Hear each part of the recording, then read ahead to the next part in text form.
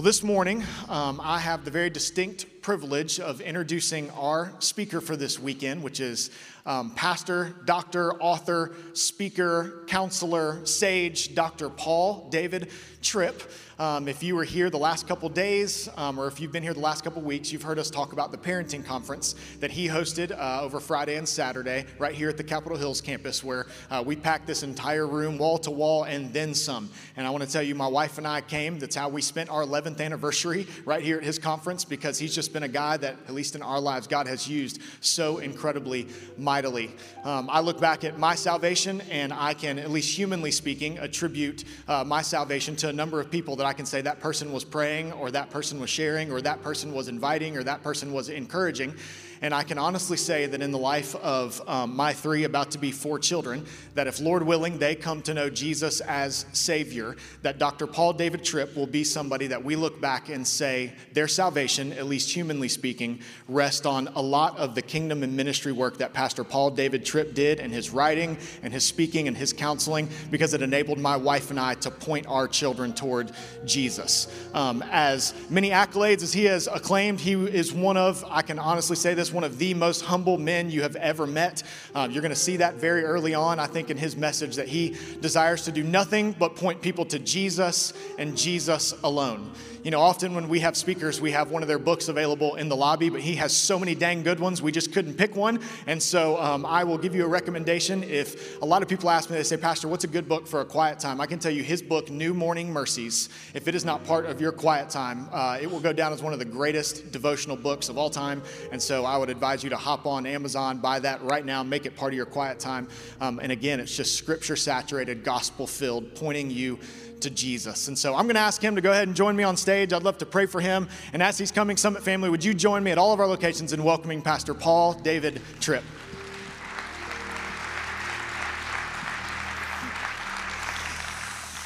Would you join me in prayer? God, I thank you for this man right here. God, I know he will be first in line in the kingdom of heaven to grab the many crowns that you have placed upon his head just to cast at the feet of King Jesus. That even there he'll be setting an example for us. God, I pray right now, in light of all this, that he would decrease, that you might increase. Amen. God, that you would fill him with a fresh anointing from the top of his head to the bottom of his toes. God, that the message he's about to deliver, God, this is content, this is message that he has given for years and years and years. Yet, God, I pray that right now in these moments, he would be as excited and as zealous as the very first time he delivered it. That he would be the first person to see Jesus in all his beauty and majesty and sufficiency, and that what we experience as a feast as he opens the word of God is just an overflow of what you are doing in his heart and his life. And so, God, we know when your word goes forth, it does not return void. Would it go forth now powerfully, boldly, clearly, through my friend, my pastor, Dr. Paul David Tripp. God, we pray and we ask in Jesus' name. Amen. Thank you. Yes, brother. Well, Summit family, it's an honor to be with you, to be part just a little bit of the Forever Family series. I want to get you to think with me this morning about the transforming power of a tender-hearted parent. If you're not a parent, don't shut off your ears, because there's stuff for you here as well. And I thought the best way for me to begin is a little bit of a personal story. I was a very defeated, discouraged, beaten up young pastor just a few years ago. That was a joke. Obviously not a very good one. And I was done. I couldn't think of another day as a pastor. All I wanted to do was quit. And I had an education background, and I had found a Christian school in Southern California that was looking for a principal. I thought, Jesus and the beach, what's better than that? I'm gone. And so I approached my elders and I said, I don't want to do this anymore. I don't want to face another Sunday. I don't want to preach another sermon. I don't want to go to another elders meeting. I don't want to hear any more criticism. I'm tired. I just want to go. And they said, Paul, we don't want you to resign. I said, I can't do this anymore. And with lots of hesitation, lots of regret, they finally said, okay, we will stand with you next Sunday as you announce your resignation. I was the founding pastor of this church. Many people in my church there in Scranton, Pennsylvania, had never had another pastor but me. I announced my resignation, and then after the service, it was a very, very emotional time as person after person came tearfully and told me they didn't want me to leave. And as I was the last person out of the church, turning to lock the door, the oldest man in our congregation was standing there on the porch. And he said, Paul, can I talk to you for a moment? I didn't want to talk to anybody, but I knew I needed to honor him, and I said, sure, Bob, you may talk. He said, look, Paul, we know you're immature. I thought, well, that's a really good start. And then he said these beautiful, tender-hearted words to me. He said, Paul, where is the church going to get mature pastors if immature pastors run? We haven't asked you to go. Stay. Please stay. What he was saying to me is, we love you. We'll walk this journey with you. I immediately began to weep. And Luella had already walked home with our children, and I walked home crying, and I came in the door crying. Luella asked me what was the matter, and I said, I can't go. The word picture I gave her is, God just nailed my shoes to the porch of that church. I can't leave. I called my elders that afternoon and said, okay, I'm an idiot. Can I unresign? They said, this isn't typical. And they said, sure, Paul, we would love for you to stay. The next Sunday, they stood up with me as I confessed my panic and my fear to our people, and I stayed. You know, without that one sentence by that tender-hearted man, this life of ministry, this wonderful, wonderful life of ministry that Luella and I have lived would not have happened. No books would have been written.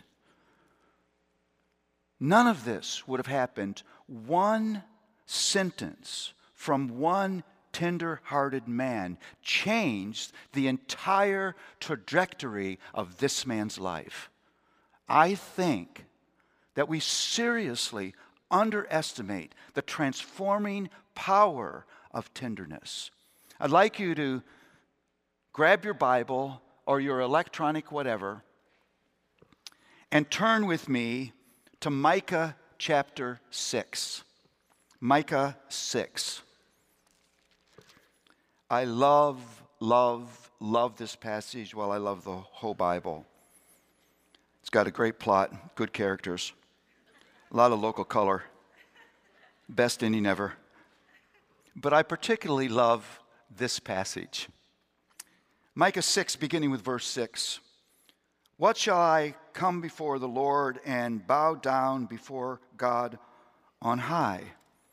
Shall I come before him with burnt offerings, with calves a year old? Will the Lord be pleased with thousands of rams, with 10,000s of rivers of oil? Shall I give my firstborn for my transgression, the fruit of my body for the sin of my soul? He has told you, O man, what is good. And what does the Lord require of you? But to do justice and love kindness and walk humbly with your God. Now, if you're a parent in the room, you're probably thinking at this moment, what in the world does this have to do with parenting?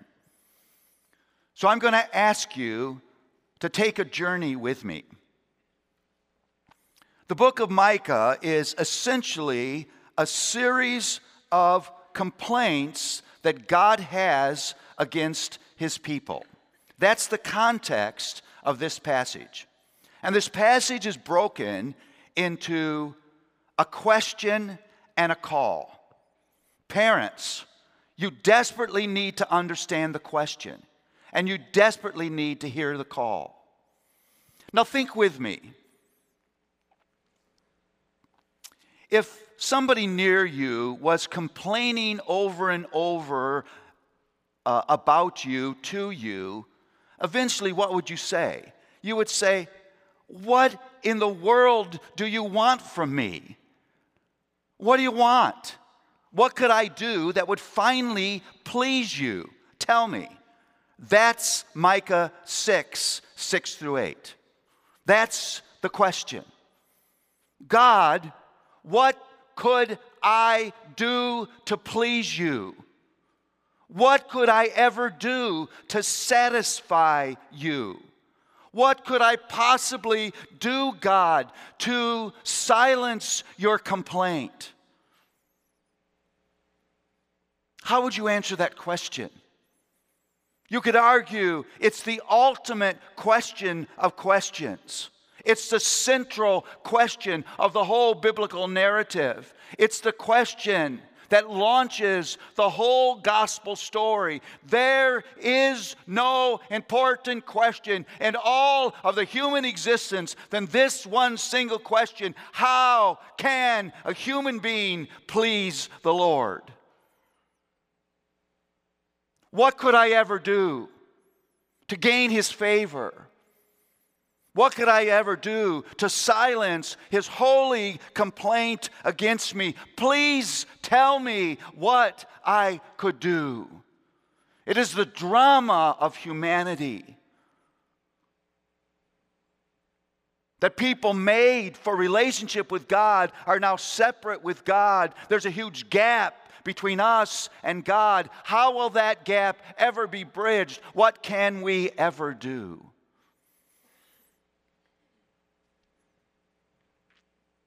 And the resounding answer that splashes across every page of Scripture is this: nothing. There's nothing. There's nothing. There's nothing you could ever do that would rise to the glorious level of being able to silence God's holy complaint, satisfy His righteous requirement. You must accept the answer. It's nothing.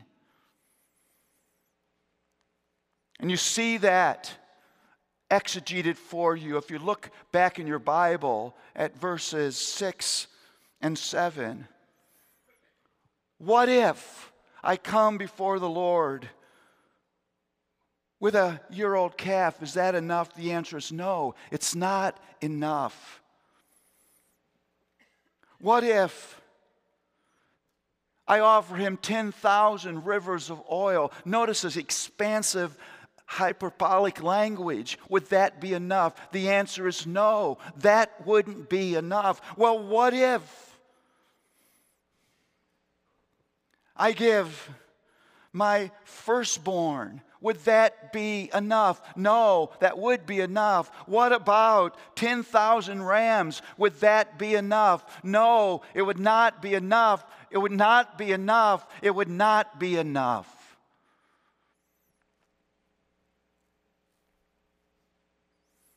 The answer crushes human self-righteousness. It destroys human pride. It smashes human credit-taking. Listen, if you have a good marriage, you must not be proud of that. You must not take credit for that. Because there's no way that you would be it is possible for you to love a sinner that you're living with, broken as they may be, without grace visiting you. We love because He first loved us. And even if you love your spouse well, you have no ability to cause that heart to love you in return. A good marriage is a trophy to divine grace. If you have children who are choosing to obey, you must not take credit for that, because no matter how righteously you act towards your children, if they don't transact with God, they will not be okay. And you have no ability to change the heart of your child. Zip, nada, none. If you have a successful career and you are enjoying the results of that success, you must not take credit for that, because you are employing gifts that have been given to you. And there's no way you can control all of the elements of the economy that are necessary for you to have success in that endeavor. If you have success in ministry, you must not be proud of that. You must not boast of that. Because success in ministry is only possible because of divine gifts and divine truth.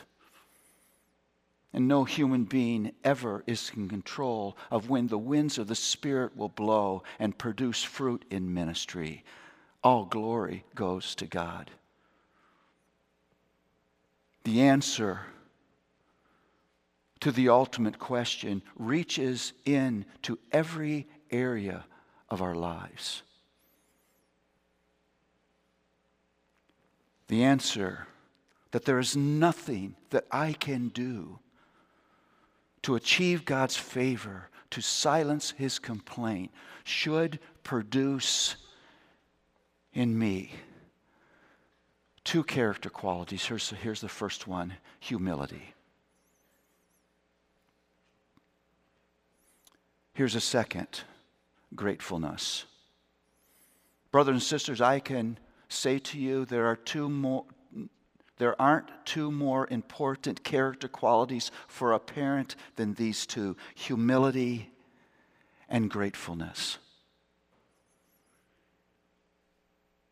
Listen, a self-righteous parent is easily judgmental, easily irritated, easily condemning, will find his or herself not part of what God is doing, but in the way of it again and again and again.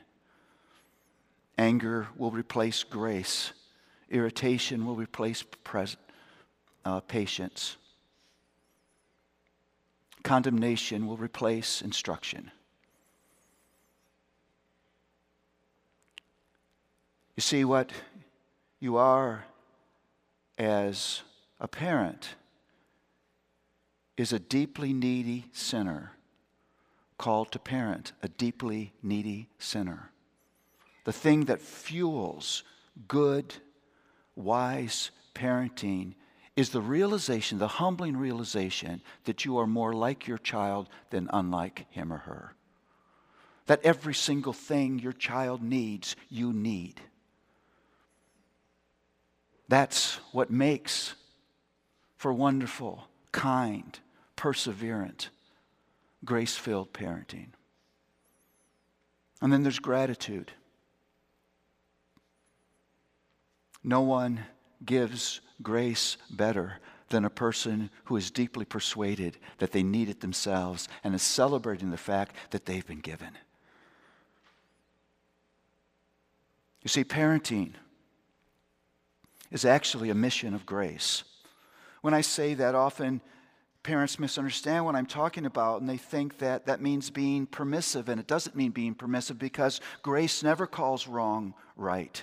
If wrong were right, there would be no need for grace. Grace is a way of dealing with wrong instead of, in those moments, barking an order, announcing a punishment, and walk away. I move toward you in grace, seeking to understand how I can be part of what God is doing in this moment.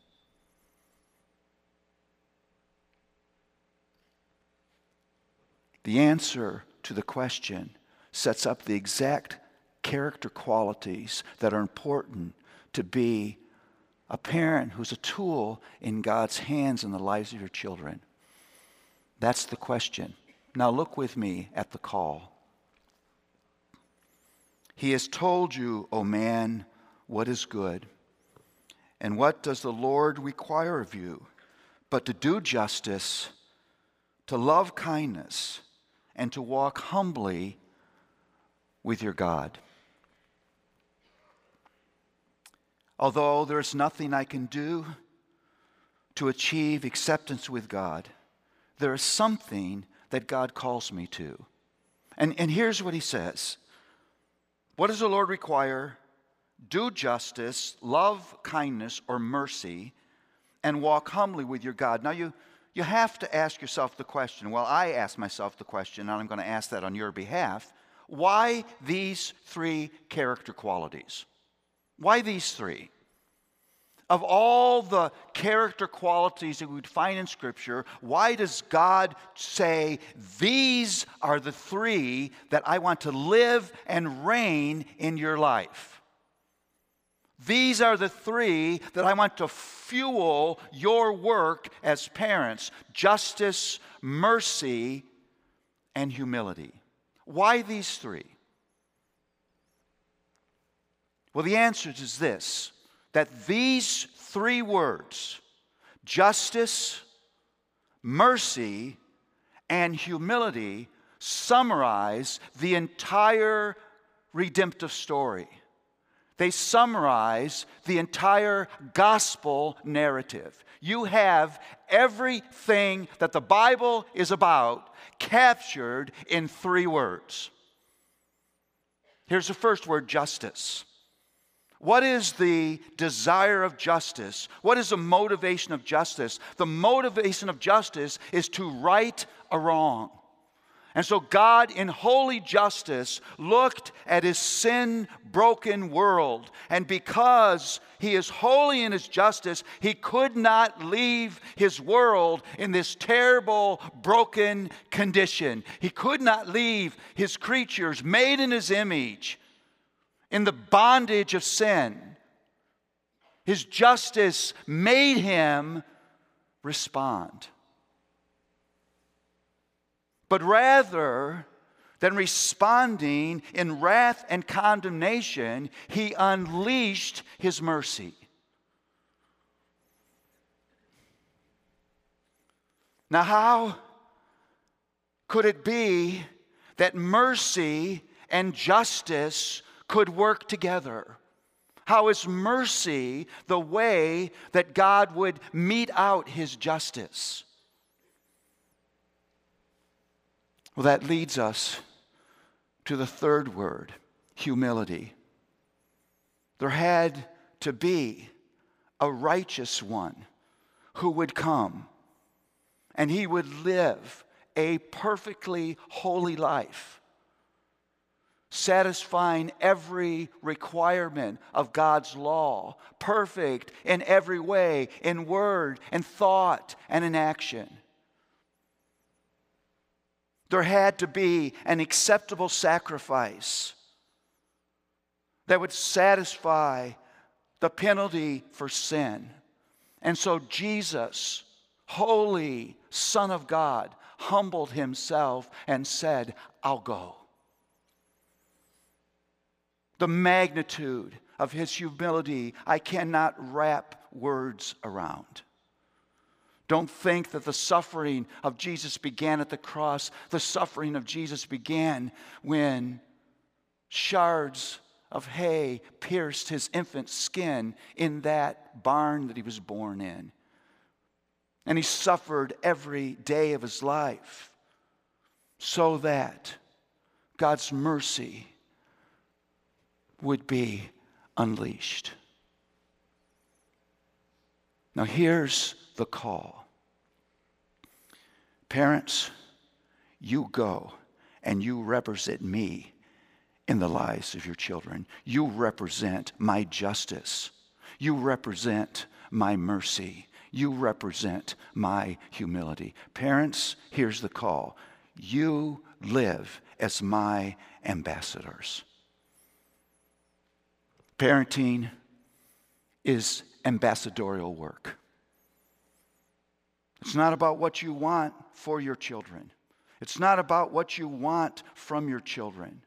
It's about being on God's holy mission. representing his justice. Listen, here's what this means, parents. You see beyond the dirty bedroom.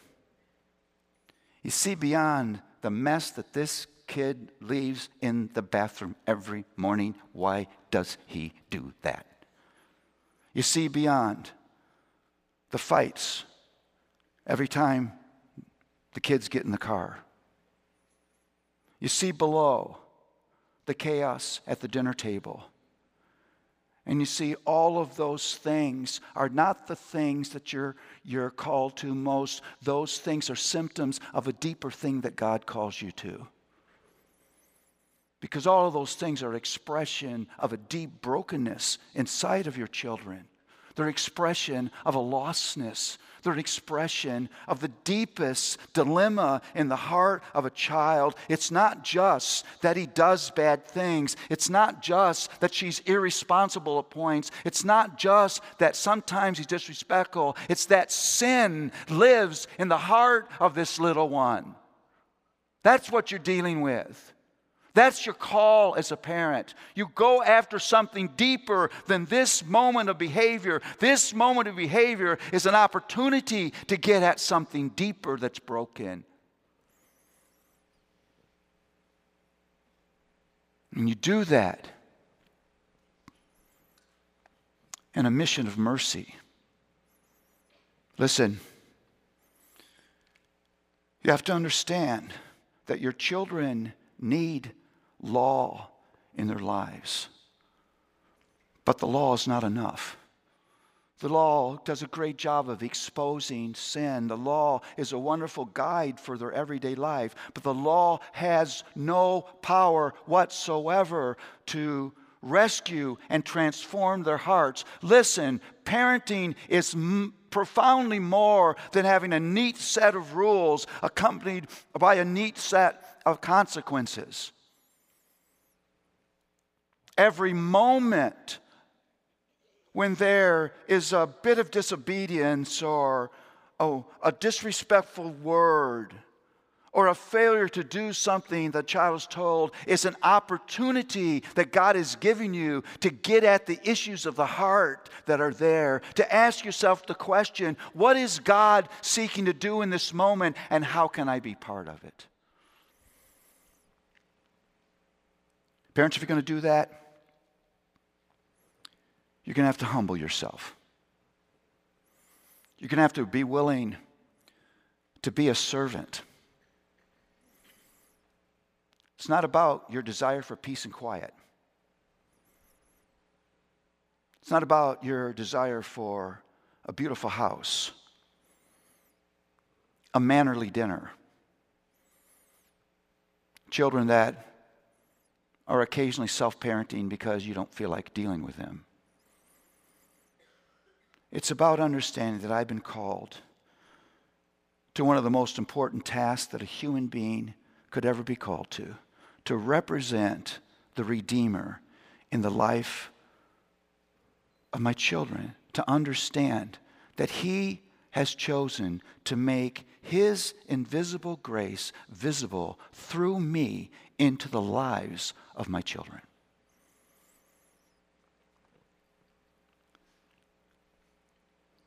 It's an ambassadorial calling. I want to represent His justice, His mercy, His humility. Now, parents, if you fail to do this, there are 4 things that will happen. I want to give these to you. You should write these down, because if you're a parent, you're going to need these. If you fail in your ambassadorial calling, here's invariable what will happen. You will turn moments of God-given ministry opportunity into moments of anger. You'll turn moments of ministry into moments of anger. Here's a moment where God has given you an opportunity to represent Him, but because you're not thinking in that ambassadorial way, you're irritated. You're mad that you have to deal with this again. You can't believe that he or she would do that. And you lash out in irritation or anger. You do something you shouldn't do. You say something you shouldn't say. Moment of ministry turned into a moment of anger. Here's the second thing. Because you've personalized what is not personal. Listen, parents, your children don't get up in the morning and say, let's conspire together to drive mom crazy. So, you do something at 10 o'clock. I'll do something at 2 o'clock. You do it at 5:30. Yeah. It'll drive her nuts. That's not what's happening. It's not personal. Listen, your child's rebellion is not first against you. It's first against their Lord. This is a child who wants to be in the center of the world. This is a child who wants to be king or queen. This is a child who will make it all about them. That's what sin does to a child.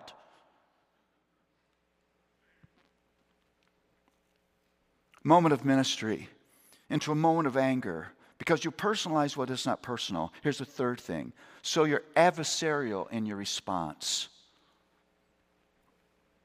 It's not you for your child. It's you against your child. You lash out in anger. You stomp down the hallway, walking away. You say a condemning word. You call the child a name.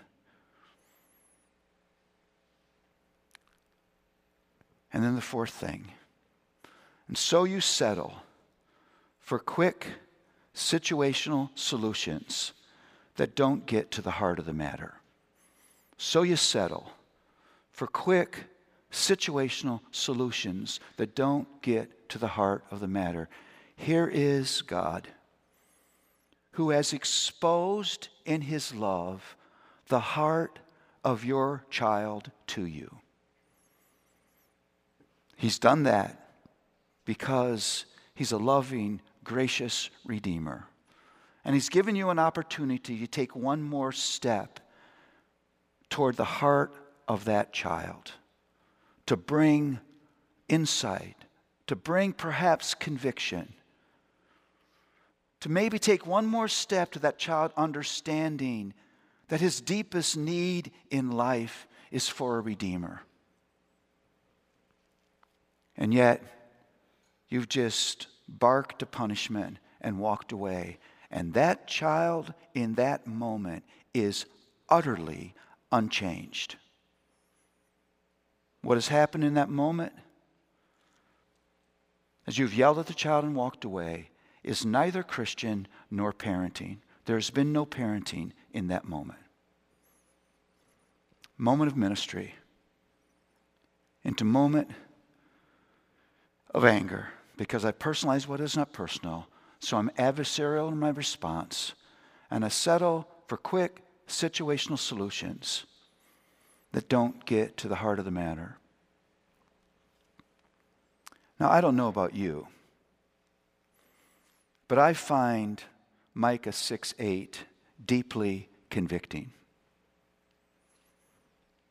It confronts me, Paul Tripp, with what a sorry ambassador I can be. How quickly impatient I am. How easily irritated I can be. How easy it is for me to forget my calling and to respond in ways that are unhelpful. I don't imagine you're sitting here and say, yeah, I can do that ambassador thing. That's easy. See, for this, we need God's grace. And the beautiful thing is that God will never call us to a task without enabling us to do it. If you are a parent and you're thinking, wow, if this is my calling, I fail all over the place, I have comfort for you. I don't know if you've thought about this or not, But the deepest, darkest moment of suffering on the cross was not physical, it was relational. It was that moment when the Father turned his back on the Son. And Jesus cried out in utter agony, Eloi, Eloi, lama sabachthani. My God, why have you forsaken me? Why am I talking about this? Because Jesus took every ounce of our rejection so that we would never again see the back of God's head. You can come to him in your weakness. You can come to him in your failure. You can come to him with your sin and find in him once again mercy and grace in your time of need.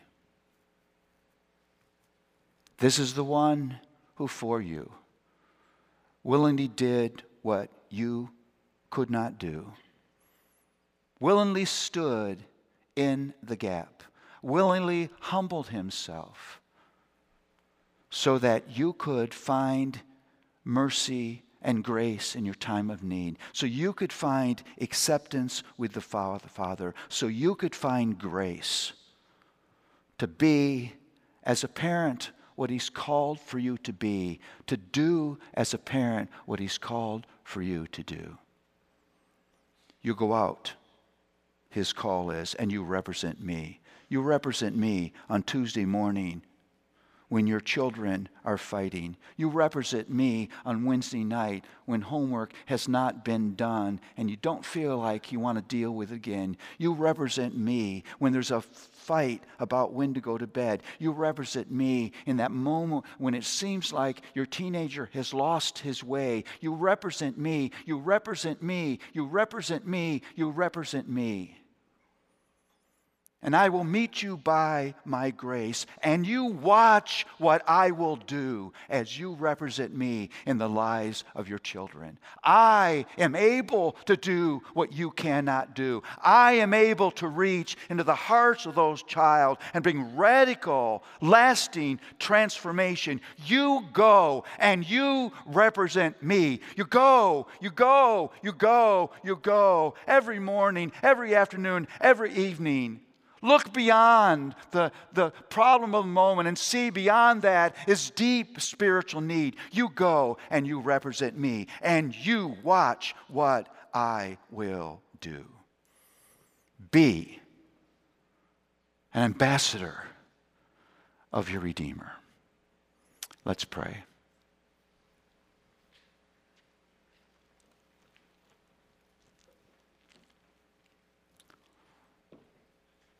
Lord, we thank you for the stunning wisdom of your word.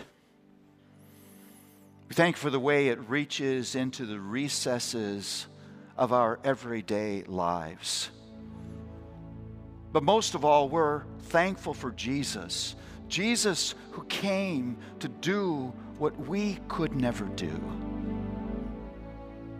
Lord, there's a way in which we would hear our ambassador calling, we would say too high, too much, we are not able.